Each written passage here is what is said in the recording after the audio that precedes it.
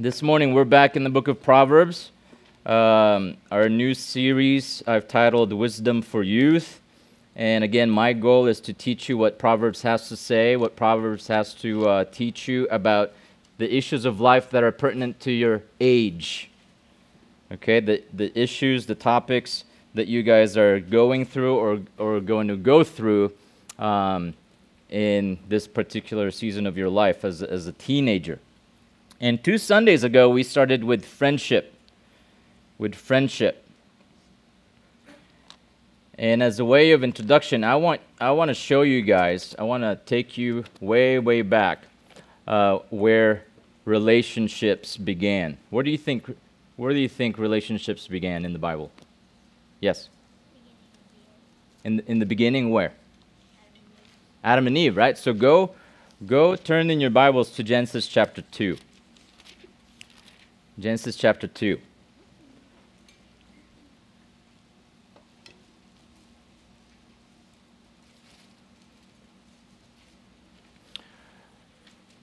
Just as a summary of context here, remember Genesis 1 was about what? Genesis chapter 1. Creation, right? Creation, how many days? 6 days, right? And seventh day God rested, not because he got tired from creating, but because he finished his creating, right? His creation. So that's Genesis chapter 1. Now Genesis chapter 2 is kind of like a zoom in on the sixth day. So Genesis chapter 1, all the days of creation, and then Genesis chapter 2, Moses focuses and zooms in what happened on the sixth day. Okay, on the sixth day. What happened on the sixth day? What was created?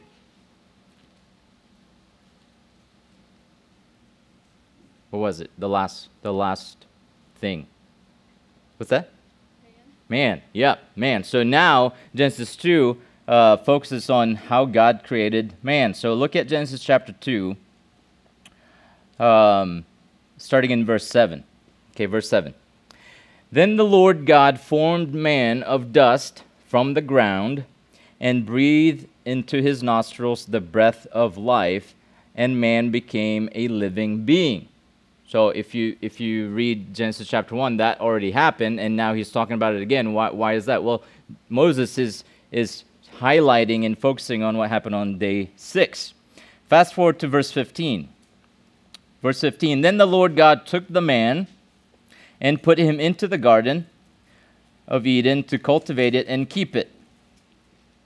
And then he says in verse 16, the Lord God commanded the man, saying, from any tree of the garden you may eat freely, but from the tree of the knowledge of good and evil you shall not eat, because in the day that you eat from it you will surely die. Literally it says, you will die, surely die. Then the Lord God said, it is not good for the man to be alone, so I will make him a helper suitable for him. Now, did God make a helper suitable for Adam right away, as soon as God said that? Hey, it's not good for Adam to be alone, so I'm going to make sure that I give him a companion, a suitable helper. Did God make that or provide that person right away for Adam? No, he doesn't, right? God didn't. Look at verse 19. You would expect that he would make this helper suitable for Adam and give this person to him right away after he said that, but he doesn't do that right away. Verse 19, out of the ground the Lord God formed every beast of the field and every bird of the sky. Now, you if this was your first time reading this, you probably would say, okay, so maybe these are the helpers that God is providing for Adam. And brought them to the man, to Adam, to see what he would call them. And whatever the man called a living creature, that was its name. The man gave names to all the cattle, and to the birds of the sky, and to every beast of the field. But for Adam there was not found a helper suitable for him. Now here's the question, students. Why do you think God had Adam name all the animals first before he gave him the helper that he was going to provide for him? Why did it that way? Why did God do it that way? I'm going to give you one, a suitable helper for you. It's not good for you to be alone. But before I do that, let me just, make some animals and have you and parade them in front of you and have you name all of them, and then I'll make one for you. Well, why did God do it that way? What do you guys think?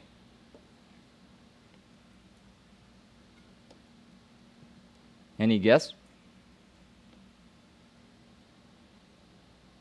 Why do you think? What would Adam? How would Adam? How would have Adam responded? Goats come by, like, goat, not suitable for me. A cow walks by. A cow, yeah, not suitable for me. Some frogs, leap across in front of him. Yeah, frogs, not suitable for me. Yes, Pookie. So that he would be more thankful for Eve. Yes, that's a great answer. Yep. What else? Yes.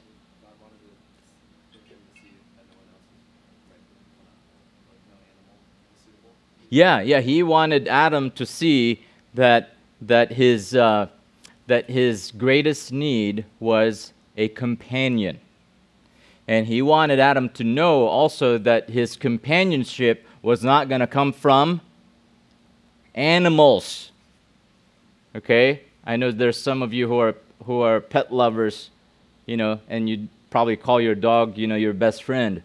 But God did that so that he would teach Adam that, hey, you know what your greatest need is, Adam? Companionship. And guess what? Your companionship is not going to come from animals, not from any of these animals. You just get to name them. You just get to have authority over them. But your companionship is going to come from another person. Okay? A person. Not an animal, not a cat, not a dog. Companionship, true companionship.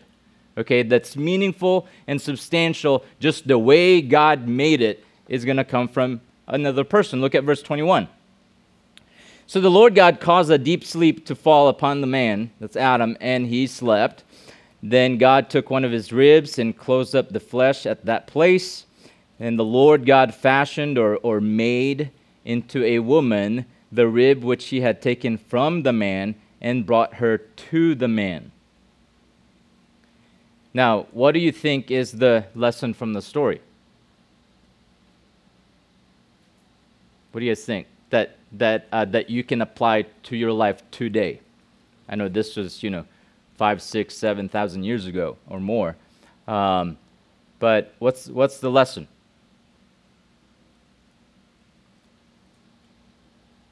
What do you guys think? For you. Yes. It's good. Yeah, I'd probably use a stronger word than good. Than it is good to have a human companion. But it is what? Necessary. Okay, it's necessary to have companionship. Okay, the lesson from this story, from this short story, is that God made us to be relational people. Whether you like it or not, I don't care if you say, well, yeah, I'm an introvert, I'm an extrovert. It doesn't matter. That's just personality, right? But the lesson is that God made us to be relational people. He designed us to be with people, to have friends, to live with other Christians in the church, and one day to be what? Married. Okay? One day, Lord willing, to be married. We're made to be relational people. We're made for companionship, guys. Okay? When you look at Genesis chapter 3, right? And then Adam and Eve, they sin, right? What's the consequence for their sin?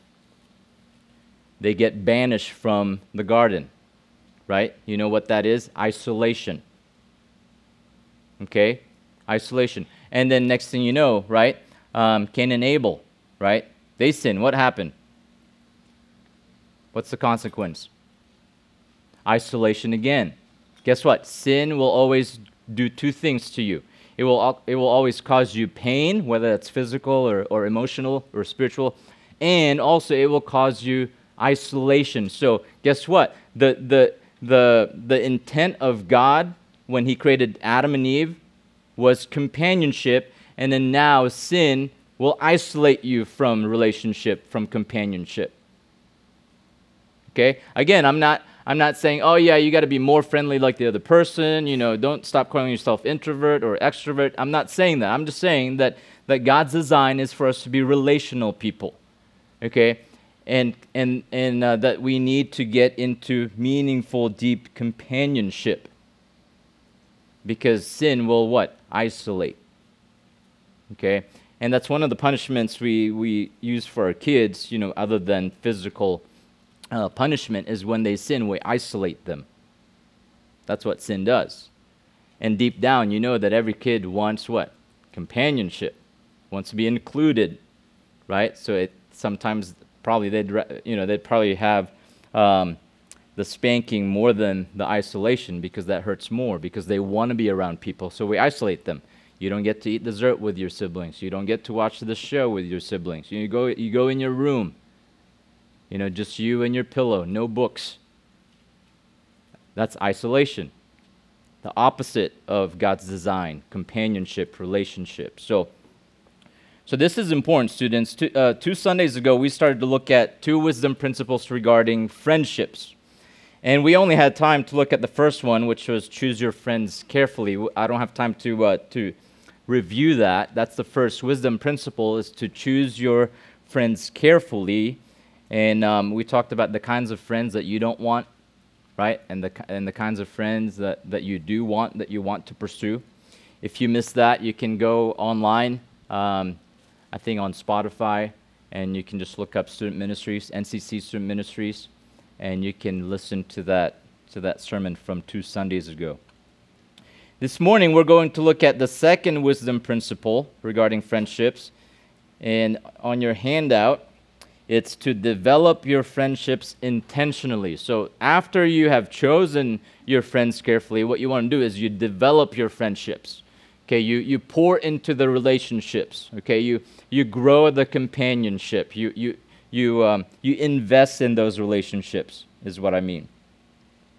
Now, if you want to do that, and you should, you're going to need to pay attention to your heart attitude. Okay, it's all about attitude when it comes to developing friendships. Okay, your attitudes, students, is going to either make or break your friendships. Okay, your heart attitudes. And that's what we're going to look at this morning. So, again, just like 2 Sundays ago, we're going to look at the do's and the don'ts, or the don'ts and the do's. So, first of all, I want to point you to what Proverbs has to say about the attitudes to put off. Okay, attitudes that you're going to want to put off in order to really grow your friendships. And because we don't have a lot of time, I'm just going to pick what I thought, 3 or 4 important ones that really break relationships and friendships. Okay, the first one is arguing. Okay, arguing. Why do you think you argue with your friends often? And if you say you don't, then maybe you're just not close enough with that friend. Yes, Joshua. Because we're sinners. Yeah, that's the best answer, the greatest answer. What else? Why do we argue with our friends? Yes, Emery. We're stubborn people. Yes, Grace. Prideful. The boys are laughing here. Because they're wrong. Yeah, our friends are wrong sometimes. Yeah, and they don't want to admit it. And that causes arguments. I get that. We'll talk about that in a little bit. What else? Why do we argue with our friends?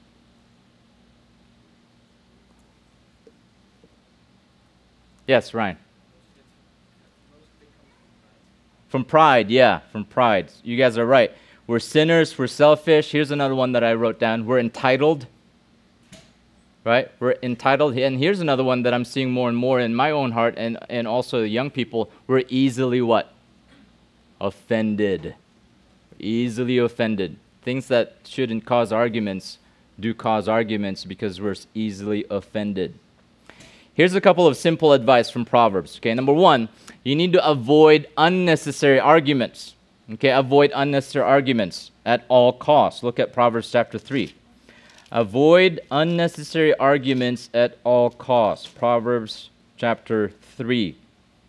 And if you notice on your handout, I gave like 3, sometimes more Proverbs regarding that topic. We're not going to cover all of them, so I'll just walk you through a few of them. Proverbs chapter 3, verse 30. And do your best to turn to these Proverbs so that you can follow as I read. Proverbs chapter 3, verse 30. Avoid unnecessary arguments at all costs. Do not contend with a man without cause if he has done you no harm. I like the NIV's translation here. Do not accuse anyone for no reason when they have done you no harm. Okay, make sure you're not a brawler. Okay, someone who spoils for a fight. You know, just want to get into an argument for argument's sake. Okay, kind of like that sibling. I hope it's not you or your sibling, right? I just want to get into a fight today. You know, take my sibling's toy or blame him for the dirty laundry. You know, just that person, a brawler, someone who spoils for a fight. Make sure you're not like that. Make sure you don't pick a fight with your friends for no reason or just to annoy your friends. Don't be like that. That breaks a friendship. So avoid unnecessary arguments at all costs. Secondly, you want to deal with necessary arguments immediately. Okay, you are going to argue. You're going to be wrong. Your friend's going to be wrong. Okay? So you would want to deal with necessary arguments immediately. There are necessary arguments, but you need to deal with them immediately. Look at Proverbs 17. Proverbs 17, verse 14.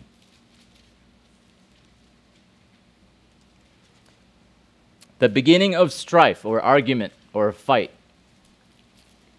is like letting out water. So abandon the quarrel or the strife or the fight before it breaks out. What's he talking about here? The principle here is that you don't make the situation worse than it is. Okay? Instead, you talk it through and you resolve it immediately before it gets what? Out of control, before it gets out of hand. You know, a simple offensive comment, if you don't deal with it immediately, it's going to become very offensive, and then now more things are said, and now it's like, you know, a little water that's coming out of a hole in a dam, and then now it's cracking, and now it's going to break, it's going to let loose, and now it's out of hand. That's the principle. There are necessary arguments that you're going to have with your friends. Why? Because you're sinners, right? You need to be corrected. Your friend needs to be corrected. But when those things happen, you need to deal with them immediately. Here's another hard attitude that breaks friendships. Gossiping. Okay? Gossiping. Number 2. How would you guys define gossip? Yes, Haven. Talking about someone behind their back. Yep. Anyone else want to add to that? Yes. Yeah, spreading rumors about somebody. Yeah, gossip is to share any information with someone, whether it's true or not. Okay?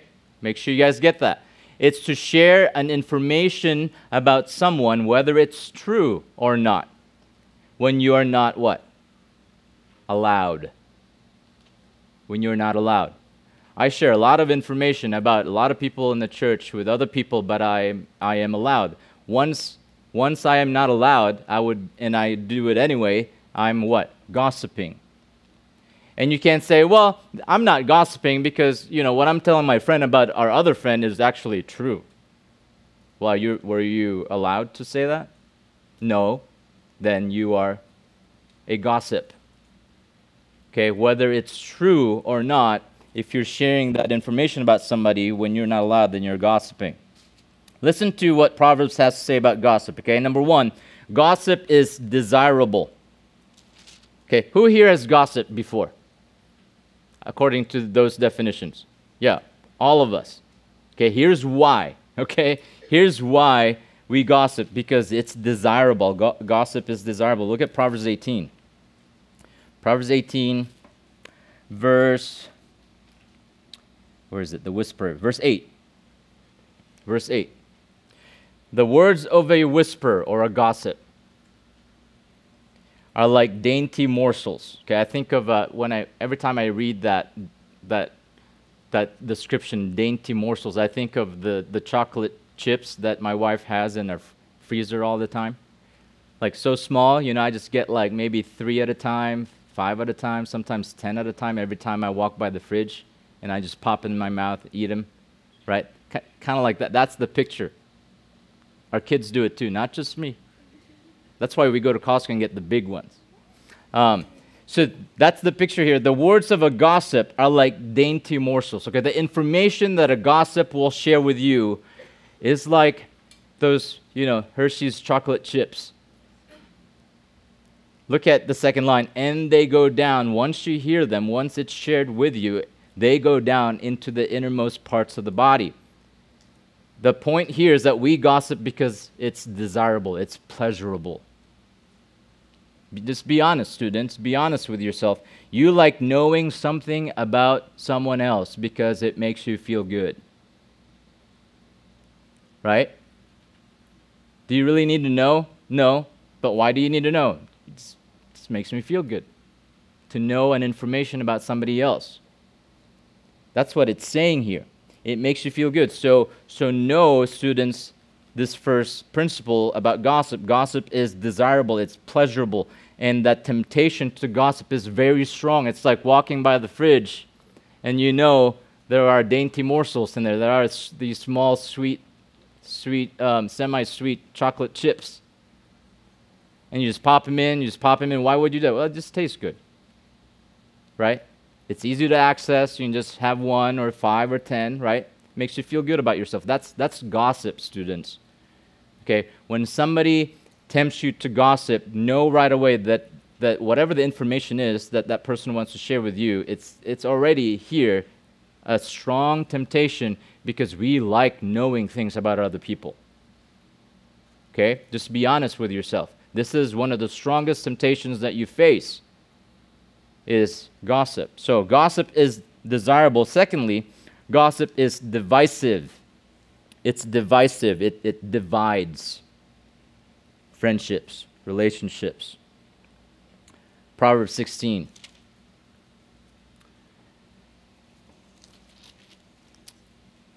Proverbs chapter 16, verse 28. A perverse man, a bad person, evil motives, spreads strife. And a slanderer, a gossip, a whisperer, separates intimate or close friends. That's what gossip will do. It's divisive. Listen, students, it takes a lot of work, It takes a lot of work to gain trust from your friends, but it only takes how many gossips, you think, to break that trust? 1. Okay, only takes 1 gossip to be divisive, to lose the trust, and possibly even end the friendship. So gossip is desirable, it's divisive. Thirdly, gossip is disloyal. It's disloyal. Look at Proverbs chapter 20, verse 19. He who goes about as a slanderer, a gossip, a whisperer, reveals secrets. Again, it doesn't have to be true or it doesn't have to be untrue, but if you're not allowed, then that's a secret. He who goes about doing that, revealing secrets, therefore, do not associate with that person. Do not be friends with that kind of person, a gossip, a slanderer, or a whisperer. Why? Because that's disloyal. It's untrustworthy. Remember this, students, If someone is willing to gossip with you, kind of like a whisperer giving you dainty morsels, hey, did you know about so-and-so? Hey, did you hear about what so-and-so posted on social media? Hey, did you know what happened last night at the rehearsal, whatever, right? When someone is willing to gossip with you, guess what? That person is willing to gossip about you. If they have no self-control to keep a secret or an information that they're not allowed to share, If they don't have self-control over that, guess what? They're not going to have self-control to keep a secret between you and that person. So a person who's willing to gossip with you is going to be willing to gossip about you. So that breaks a friendship. So arguing, gossiping. Here's the third one. Jealousy and envy. And I kind of want to put them together. Okay, because one, they have a lot of similarities and one can lead to the other. Jealousy and envy. What do you think is the root of being jealous and being envious among friends? What do you think is the root cause of that? Yeah. What's that? Our want for something they have. Yeah. Yeah. What else? The root cause. Yes. Discontentment. Okay, discontentment. You're either discontent of your looks, discontent of what you have, discontent of the friends that God gave you, discontent of the kinds of friends whom God gave you, a lot of just discontentment everywhere. If you are a discontent friend, you are going to tend to be jealous and envious. Look at Proverbs 14, okay, just how dangerous discontentment is because it produces jealousy and envy. Proverbs chapter 14, verse 30. A peaceful, a tranquil, peaceful heart, or a content, you can say, heart, is life to the body. Not just physical body, but to the people around that person. Someone who's content, someone who is at peace, gives life, vitality to not just himself, but to other people.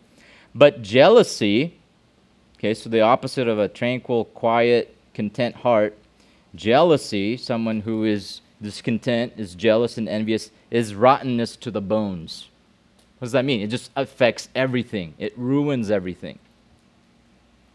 Okay? If you are discontent and you are all about yourself, you're going to end up using your friends for selfish motives. Okay? If you're discontent, all about yourself, guess what? You may have a lot of friends, but you're going to end up using your friends for your own benefit, selfishly, instead of serving your friends. So, you don't want to do that. Again, you can read Proverbs and you can find a lot of other hard attitudes that will break friendships that you need to put off, but I thought these three main ones are at least the ones I've experienced before and constantly have to tell people to avoid. Not just friendships, but even in marriage. There's a lot of arguing, a lot of jealousy and envy, and a lot of gossiping. So again, you can find other ones as you read the book of Proverbs. Now, let's transition to the other side, attitudes to put on. Okay, the attitudes that you would want to put on in your friendships. The first one is love. Okay, that's the first one. And again, as we go through these Proverbs, guys, I want you to be thinking about your relationships, not just with your friends, but with your siblings, with your parents, okay, classmates, everybody.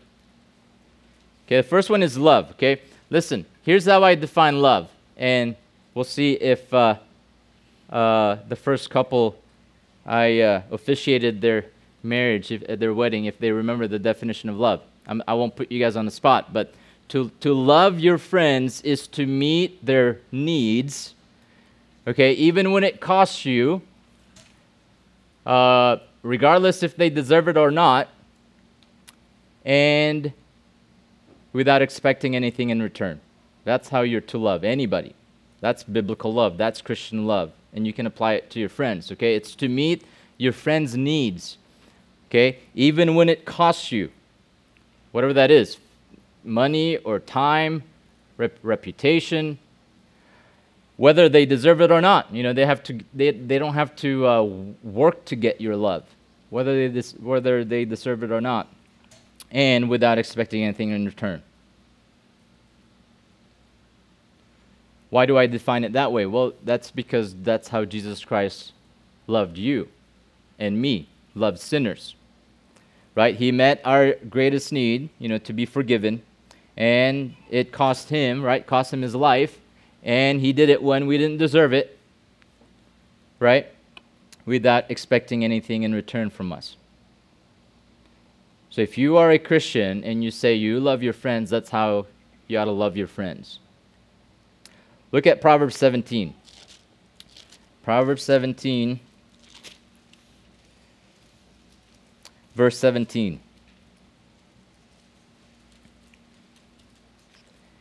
A friend loves when he gets something in return. Is that what it say? A friend loves when he gets paid for it. A friend loves when he gets the toy that he wants from his friend. A friend loves when he gets more friends by being loving to another friend. A friend loves when he becomes more popular. No, it says, a friend loves at all times. It doesn't matter. Look at the second line. And a brother is born for adversity. Now, this proverb can be interpreted in two ways, okay? It can be the two lines, the first one and the second line, they can be opposite of each other or what? Synonymous or similar to each other. I think it's synonymous. Okay? A friend loves at all times. It's talking about you can say the time or the quantity all the time. And also a brother is born for difficult times or adversity. You talking more about the reliableness of a brother. I don't think it's saying that, yeah, if you need a friend who is going to love you all the time, and yeah, one of your siblings, your brother, yeah, he's just gonna show up to make your to make your life difficult. I don't think it's saying that. I don't think it's the opposite. I think it's synonymous here. The lesson here is that you need to be a friend who loves all the time, just like a sibling who you can always count on, especially when it's difficult. So you want to be that friend who loves at all times, meeting the needs of your friend, even when it costs you, even when they don't deserve it, without expecting anything in return. That makes a friendship. Second attitudes, set of attitudes to put on. Confession and forgiveness. Why do we argue a lot? You guys said earlier, why? Because we are, Joshua said, sinners. Okay, so what do we do a lot to be called sinners? What do we do? Sin, right? So if we do a lot of sinning, we should also do a lot of what? Confessing and forgiving. Okay? Confession and forgiveness. Look at Proverbs 28. 28. I don't know if this happens a lot in young friendships, friendships that you guys are involved in, because I don't know, maybe you find it comfortable. Oh, confess my sin? We don't do that. We just talk about video games and church and school and the books we're reading.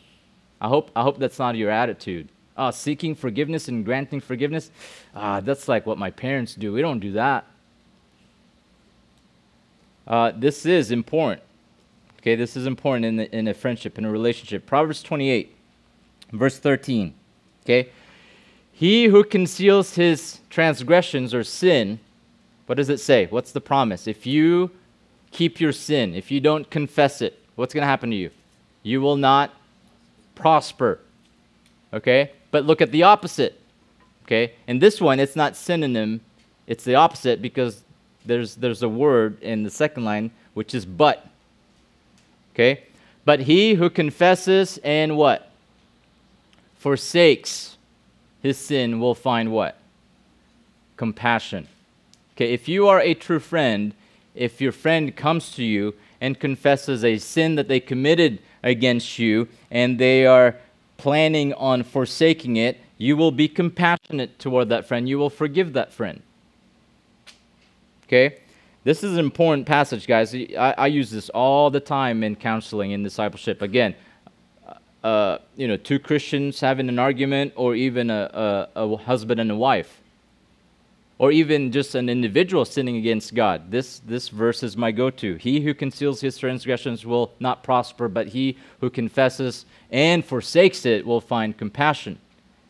So you have three specific ways of handling sin, right? The first one is what? What's the first one? Yeah, don't conceal. Okay, that's the first one. You stop concealing your sin. That means you swallow your pride and stop minimizing your sin and stop excusing your sin in front of your friend. Here's what you do next, okay?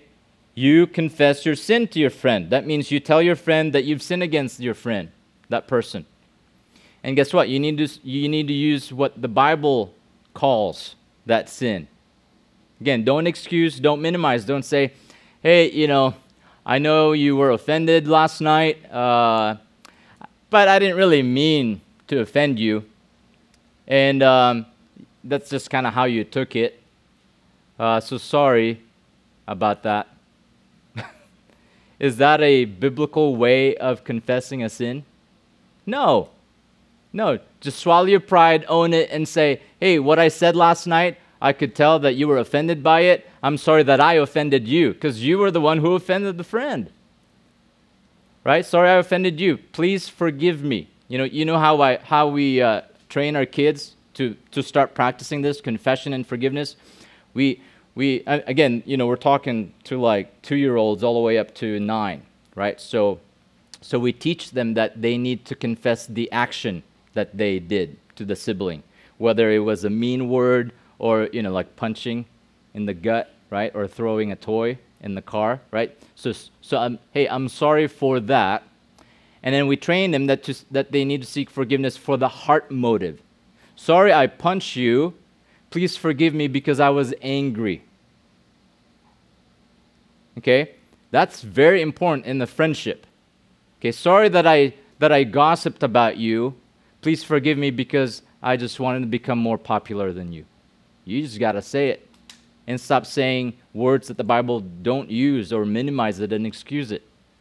Because what? The more you confess in a relationship, the more you forgive, then you get closer and closer. That's what really makes a companionship relationship.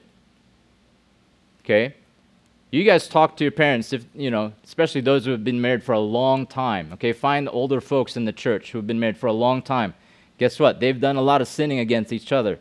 But if they've stopped concealing and they've been confessing and forgiving and forsaking and repenting for all those decades, guess what? That relationship is solid. Because they've done this over and over and over. So that's what you guys need to apply, confession and forgiveness. And again, don't believe the lie that, that's, married people do that, we don't do that. We're all about fun. No, don't do that. Okay? Guess what? When you get older and you're still friends, all the fun stuff that you used to do, all the Legos that you used to share, most likely that's not going to be the substance of your friendship anymore. What is it going to be? When you have confessed your sin and you have granted forgiveness to each other. That's what builds trust. Okay? Not the hobbies that you guys do. That doesn't build trust. It's when you are vulnerable to say, hey, I am a sinner, I sin against you. Please forgive me for my proud heart. And then you forgive that person and you get closer and closer and closer. Here's the third one. Okay? Third one. Confrontation. Confrontation. Now, we all know that confrontation is hard, right? We don't like giving it nor getting it. Who here likes giving confrontations? Who likes receiving confrontations? Yeah, it's hard. It's hard to give it and it's hard to get it. You know why? Because we love being what? Liked. That's really it, right? We don't like giving it, and we don't like giving it because we like being liked. We love being liked. You know what the Bible calls that? Fear of man, okay? Listen, students, whatever you fear, whoever you fear, you will worship, okay? If you fear man, you will worship man. You'll think about, I don't want them to think differently of me. I want them to keep liking me. I want them to keep sharing their stuff with me. Right? In a way, you're worshiping that person. So you're going to avoid confrontation. And if you fear man more than God, you'll end up harming your friends rather than helping them. Look at Proverbs chapter 27. Proverbs chapter 27. Verse 6.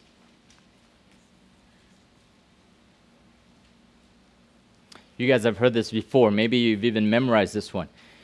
Faithful are the wounds of a friend. Now, is that talking about physical wounds? No, no, it's not. Okay, this is not talking about physical wounds. It's not saying, hey, just hurt your friend, wound your friend. That's faithful. That's a faithful friend. It's not saying that. This is referring to when a friend who cares about you tells you the truth, and it's meant for your good, even though that friend knows that it might cause you some pain or difficulty to hear it. So in a sense, it's kind of like wounding your pride, wounding your conscience, you can say. Faithful are the wounds of a friend, but look at the opposite. Second line, but deceitful are the kisses of an enemy. Okay, remember this, students. When greed is the economy, flattery is the currency. Okay, when you're with friends who are just greedy, just in it for themselves, guess what they're going to use to get whatever they want? Flattery. Okay, flattery. They're going to flatter people. Deceitful are the kisses of an enemy. That's talking about flattery. If you have a so-called friend who just tells you what you want to hear and never what you need to hear, you can almost guarantee that they're driven by greed. They want two main things: to be perceived however they want to be perceived, and to keep friends for whatever selfish motives they have in their hearts. So you want a friend who will confront you when you sin. Okay, you want to learn as a young person how to confront a friend when they sin. Because if you're all about flattery, avoiding confrontation, avoiding giving it, avoiding receiving it, you're really being greedy. Okay? You really just want something out of the friendship that's selfishly motivated. Faithful are the wounds of a friend, but deceitful are the kisses of an enemy.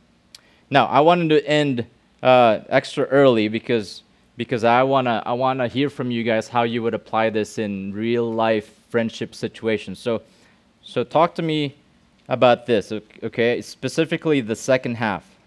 Loving your friends, confession, forgiveness, and confrontation. What do you guys need help in to apply these principles from Proverbs? Maybe you already have some life friendship scenarios that you were thinking about. Because I can give you proverbs and principles, but I know you need help how to apply them, how to walk them through. We have a few minutes. And you don't have to say your friend's name too. And if it's you, you can just say, I know someone who knows someone. Yeah. Yes. Can it be about the first part? Yeah, it can be about any of these principles. Yeah. For gossiping, how would you best stop someone who's talking to you and is about to gossip? Great question. I love that question.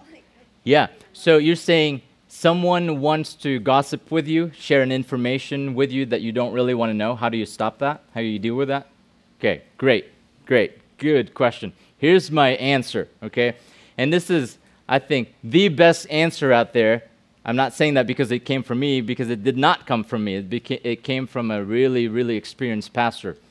Again, pastors have a lot of information about people. Okay? I know stuff about a lot of people in the church.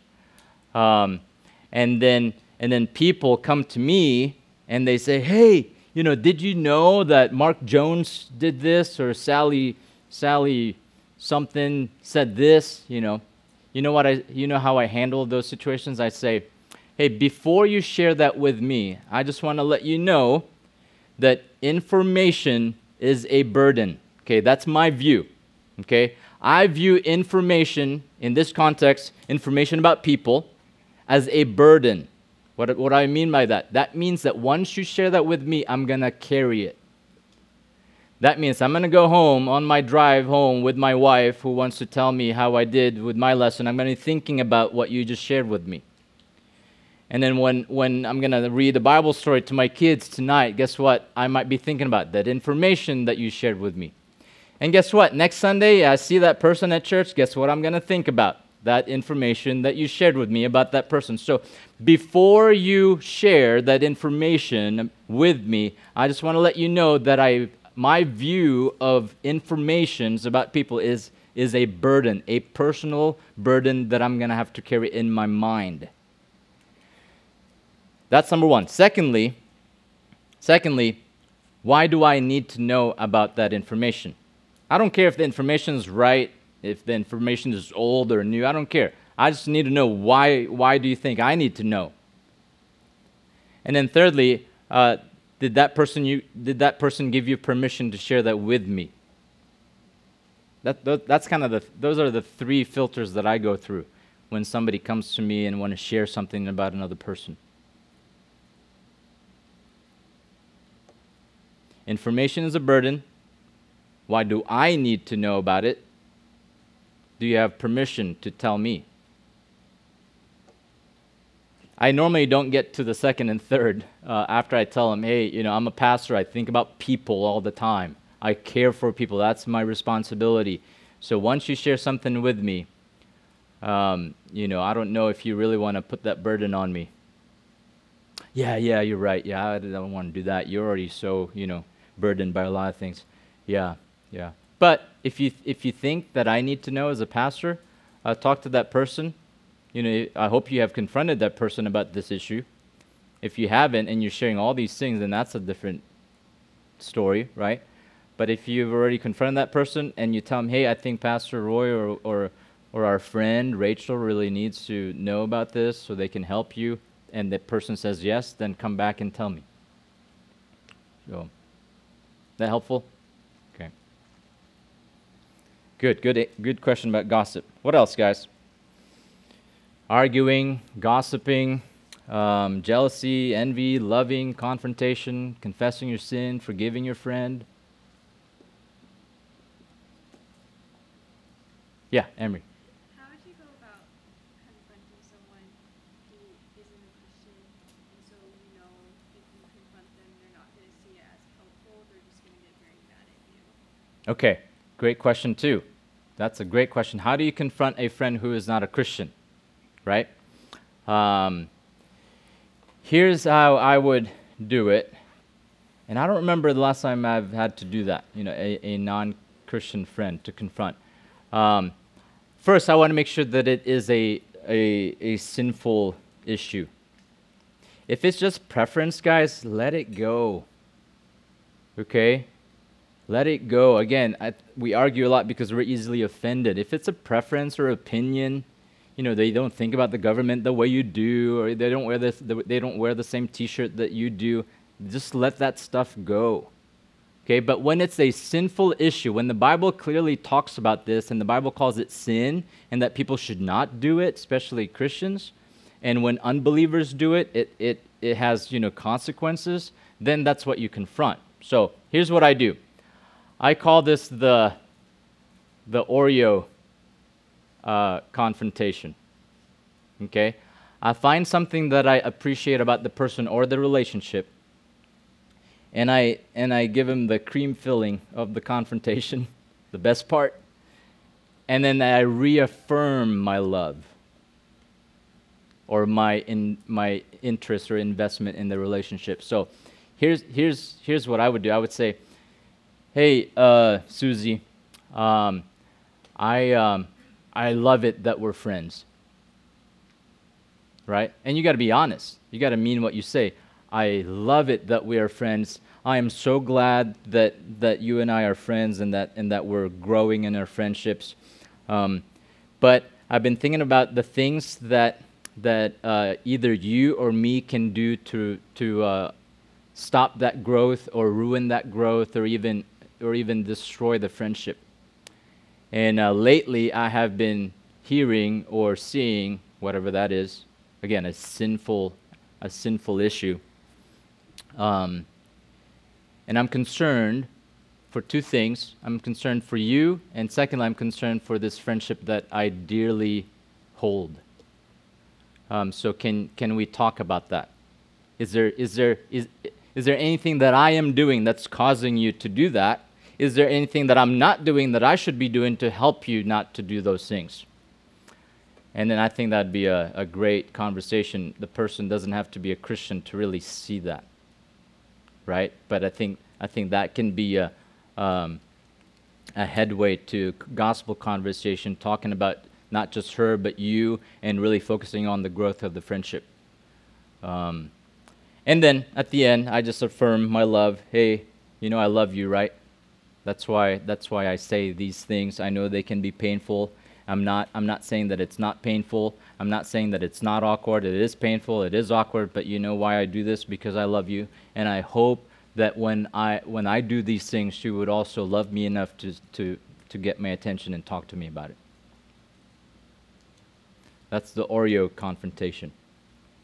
But make sure that it's over issues that are actually biblical and sinful. Okay? It goes a long ways when you affirm your love for the other person. When you affirm what you're really concerned about, their spiritual well-being and the relationship. Because that kind of takes away the the opinions, the preferences. It's not about that. So good. One more question or scenario. That's good. Gossiping, confrontation. What else?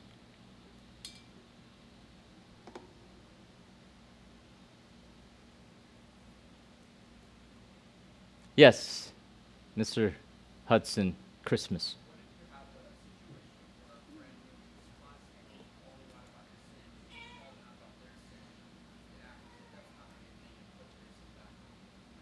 A friend who's always about exposing your sin and never pointing the finger at them? They're always confronting you about your sin, but whenever it's like a two-person, like there's an argument, two-person, Yeah. when you talk about the same thing, they ignore it and then just point the finger at that. Yeah. So, the question is, he's always confronting you, but when it comes to sins that actually both you and him are guilty, he doesn't receive confrontation. What I would do in that situation is let him keep confronting you. There are a lot of things that people confront us that are not true, but there's also a lot of true things that they just don't see that they should be confronting us in. So that's a grace from the Lord. So I would just let him keep doing that, and I would probably make the circle wider so that another person can see the pattern, and then you and that person can confront that person. So it doesn't become personal. So it's not like, hey, you're always confronting me, but you never let me confront you. That kind of gets personal, but I think when you widen the circle or the sphere of the friendship, now you have another person in there. Now that friend is now confronting that person, and then you and that friend, you see the pattern here? Yeah. So both of us, let's go to him and talk to him. I think that's going to be more received, and it's not going to be so personal. That's probably how I would approach that. But I wouldn't ask him to stop confronting me. We should be able to handle confrontations, even when they're slightly off. So, all right. Let's close in prayer. Me and Ryan, I'm going to race you. I'm going to sprint and get change. He's getting baptized, and I'm baptizing him, so we gotta get into our swimming trunks. Okay, so make sure you're in there so you can hear Ryan and another person from our church. Let's pray. Dear Lord, thank you for this morning. Thank you for the wisdom from your word, specifically from Proverbs, and a lot of them apply to our relationships, to our friendships. I pray that this was helpful to the students, and that we would all apply it so that we can develop our friendships, so that we can use relationships the way you intended. For growth, for companionship, and to be pleasing to you. So thank you. Thank you for these principles. We pray for Ryan. Pray that he won't be too nervous. Pray that he would be clear with his testimony, and also the other person who's going to get baptized, and that we would just praise you for the power of salvation and the love that you have shown us in Christ Jesus. In his name we pray. Amen.